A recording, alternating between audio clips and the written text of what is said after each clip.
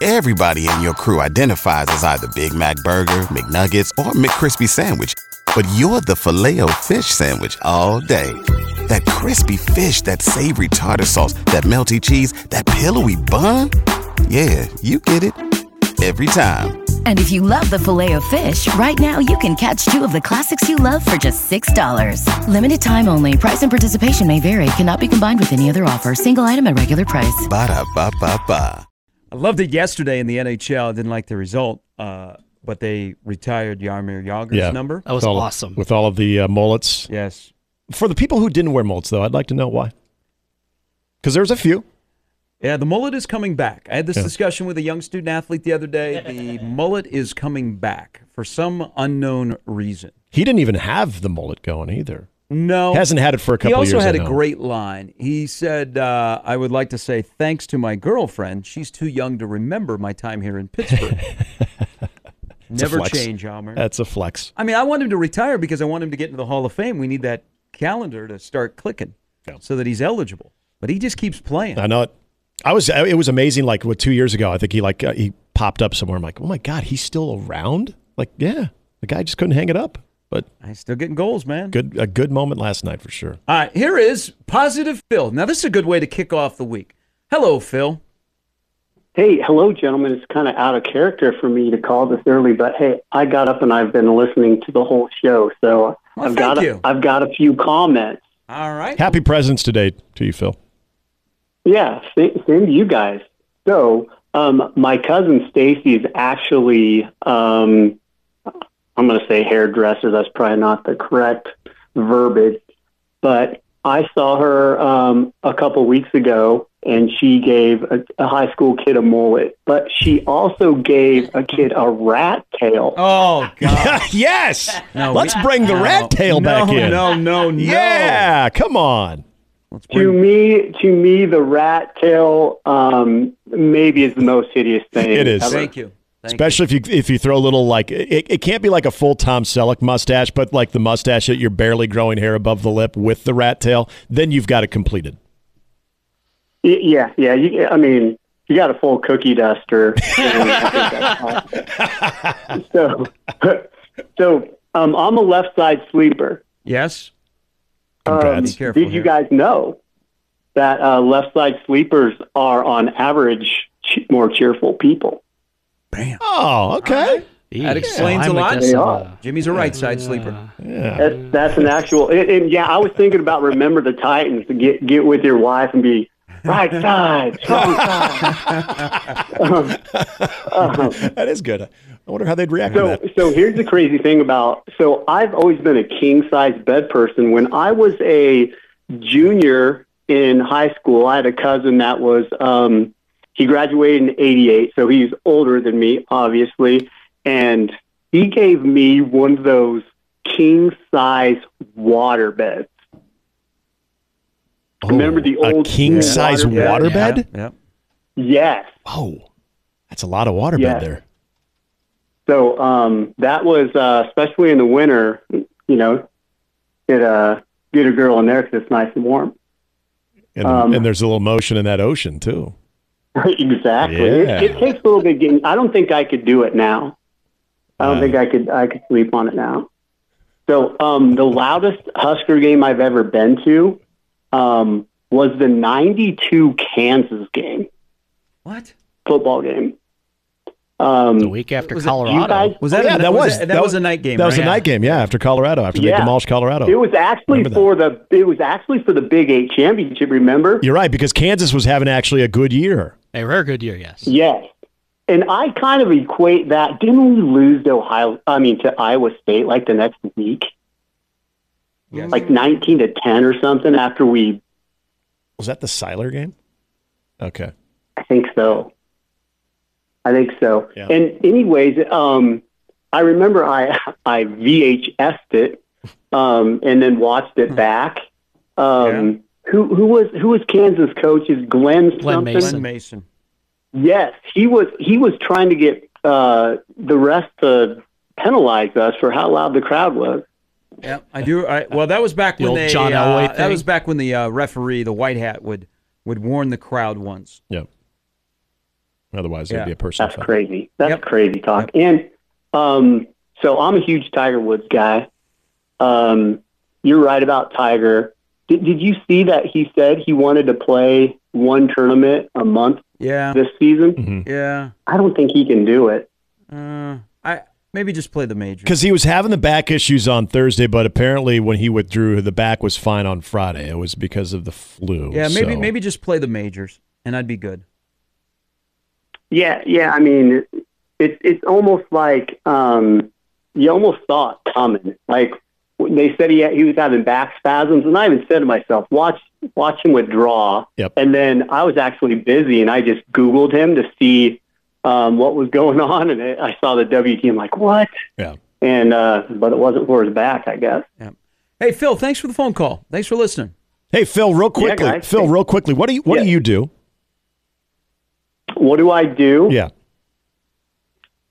It really I'm so curious.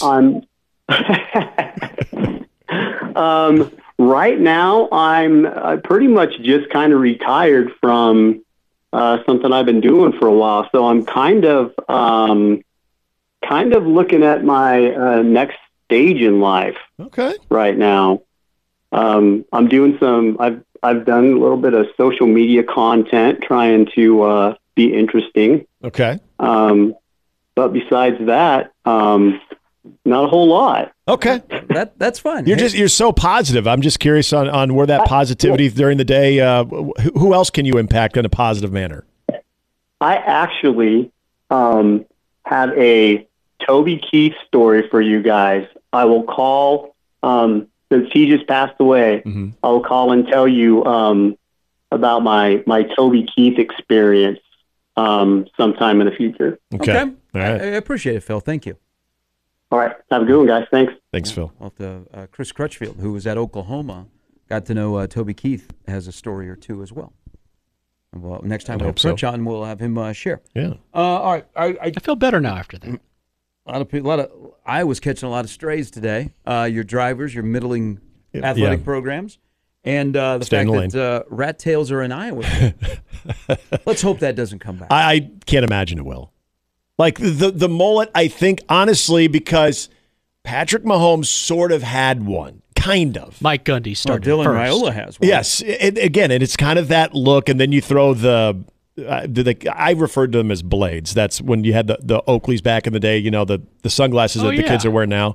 Back in the day, they were referred to as blades. So I just call them blades. But Mahomes was wearing that, had the haircut, and so I think it kind of became cool to sort of do that.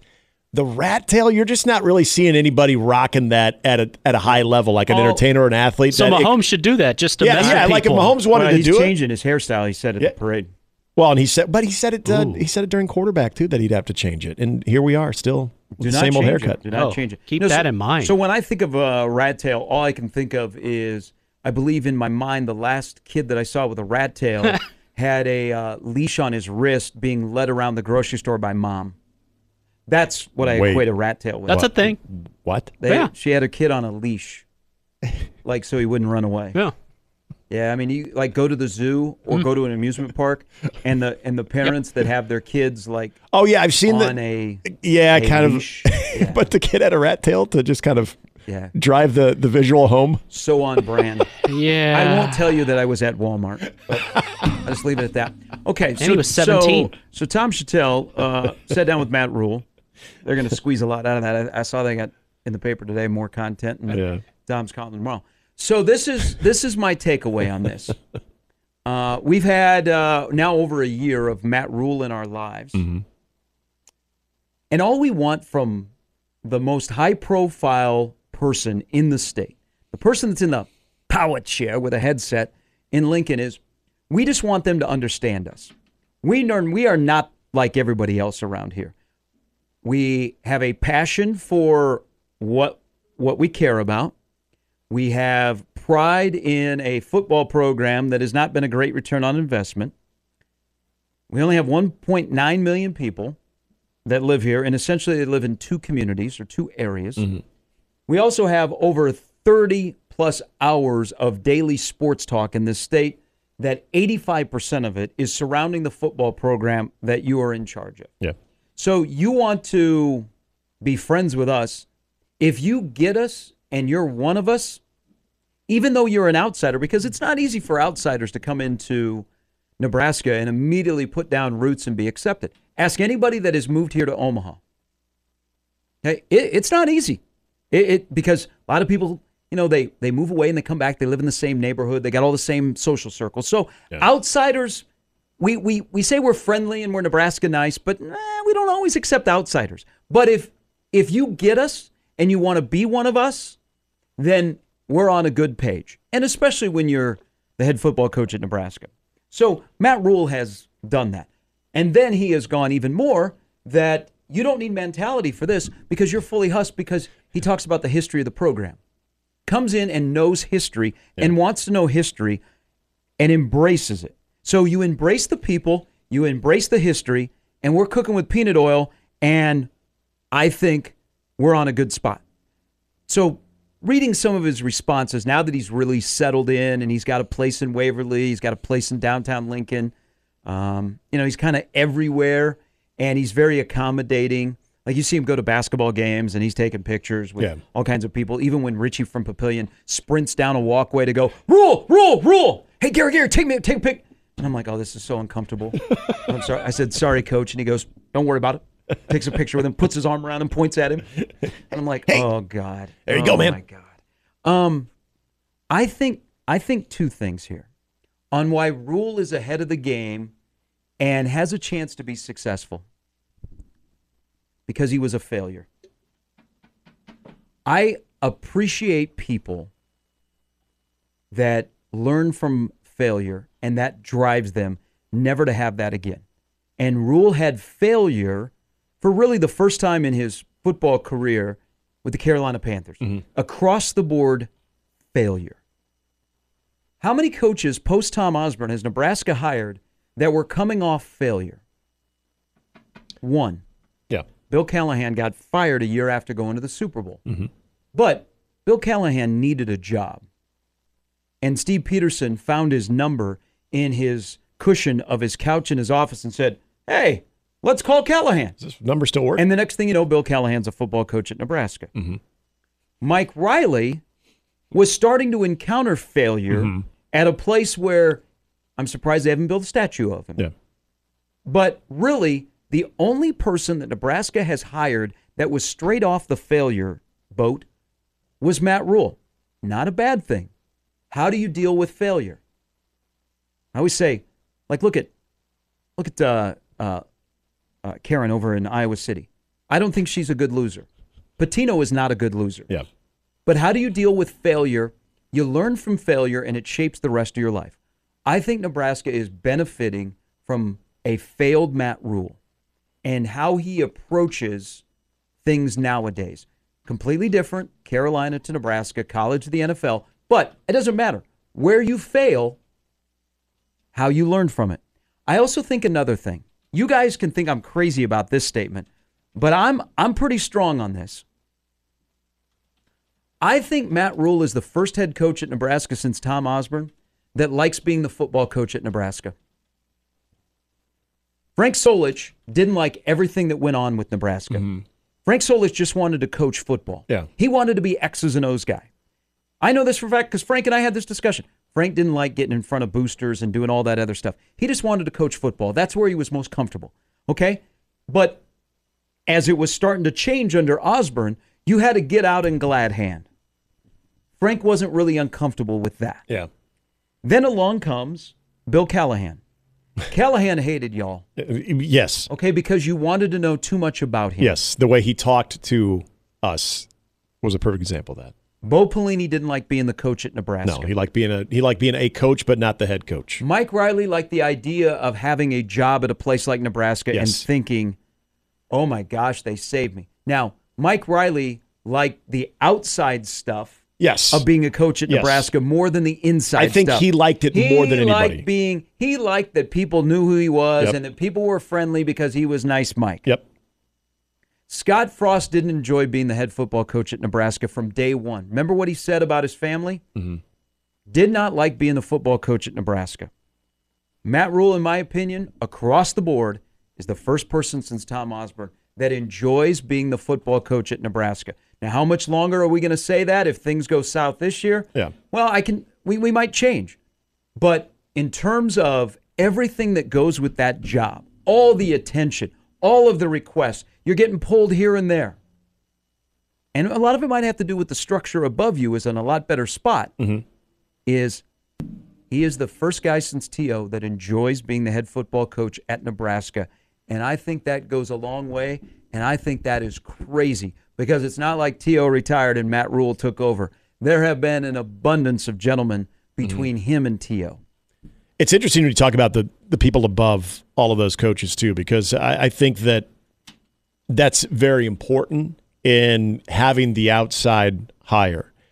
Now, going back to Matt Rhule from day one, this is where I think the words do matter. What he says matters when it comes to, because he's very revealing. And maybe that's another thing that's sort of a little bit. I don't know if revealing is the right word. I think he's just normal. Yeah, okay. Normal doesn't, yeah, okay. It's just, he's just a normal person. He just is who he is. Yeah, okay. Nothing to hide. Yeah. He's open. He's an open book.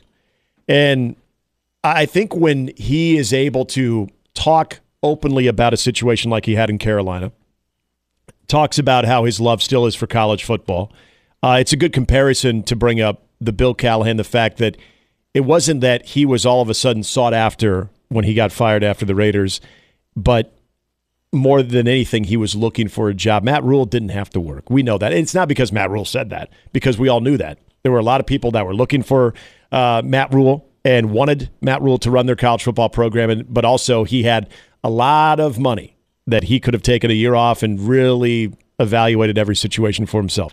But when I think of how Bill Callahan did things at Nebraska, from what he would have learned in his time in the NFL, and how you try to adjust to all of a sudden the college sport compared to the pro sport and adjust to the atmosphere, the surroundings, and everything. He didn't do that. Bill Callahan, for every great quality he has as an offensive line coach, and he is the best. Very stubborn person. He is also, in a way, kind of like Matt Rhule. He's a football nerd, but he's not somebody who is willing to make those adjustments. He expects you to adjust to him. Matt Rhule, another guy that, and I believe him when he knows the history of Nebraska football. It wasn't like, well, I need to bone up on this if I'm going to talk intelligently about it. Because like a football nerd would, when you're growing up, you pay attention to that stuff. And so he's paying attention to Joe Paterno and Penn State, but also Nebraska was the thing as well. So he's aware of them. I can see Matt Rhule just completely geeking out over that. The thing about Matt Rhule that I like with what he experienced in the NFL, I think it sort of reiterated to him. He was able to scratch that NFL itch, but it reiterated to him that he's much better served in the college game because I think Matt Rhule values the relationships that you have from the coaches, but also to the players. In the NFL, that's not really what that's driven off of. Maybe it's changing there a little bit now, but that's really not at the end of the day. It's a business, and everybody needs to be on the same page of winning. However you get there, whether you get along or not, doesn't really matter. If you're trying to build a culture, those things do have to matter. Yes, you need to have the dudes. You need to be able to recruit. You need to have great players in the field, but you also have a culture where those guys feel like they're part of something other than just going out on Saturdays. And I think Matt Rhule has spoken about that a lot. And so that, to me, is an example of him learning from that situation that he had in Carolina. I just think that there is a lot about him sort of being reinvigorated with the college game itself, not being around it when NIL and the transfer portal was really hitting its high point. But I think he's adjusted to well, and he's spoken like other coaches have about having some issues with no real guidance. But at the end of the day, I just feel like I like the part you brought up about guys. The reason he could be successful is because of the failure he had. I like the fact that he speaks very openly about it, but his actions and words, I think, sort of align in what he's trying to do and learning from that. My real estate friends say that where this radio station is located, the Rhules might be neighbors. Oh, yeah? Huh. They bought Goldbergs? We're on the edge of some rich property in this town. It's true for those that don't know. All right, or Tim located. Kruger is coming up at the top of the hour. Oh, yeah. Okay, now I know what we talked about Jacob last week. Bigelow, Yes. Amy Just a little bit later. It's Mornings with Sharp and Handley on 1620 The Zone. Everybody in your crew identifies as either Big Mac Burger, McNuggets, or McCrispy Sandwich. But you're the Filet-O-Fish Sandwich all day. That crispy fish, that savory tartar sauce, that melty cheese, that pillowy bun. Yeah, you get it. Every time. And if you love the Filet-O-Fish, right now you can catch 2 of the classics you love for just $6. Limited time only. Price and participation may vary. Cannot be combined with any other offer. Single item at regular price. Ba-da-ba-ba-ba.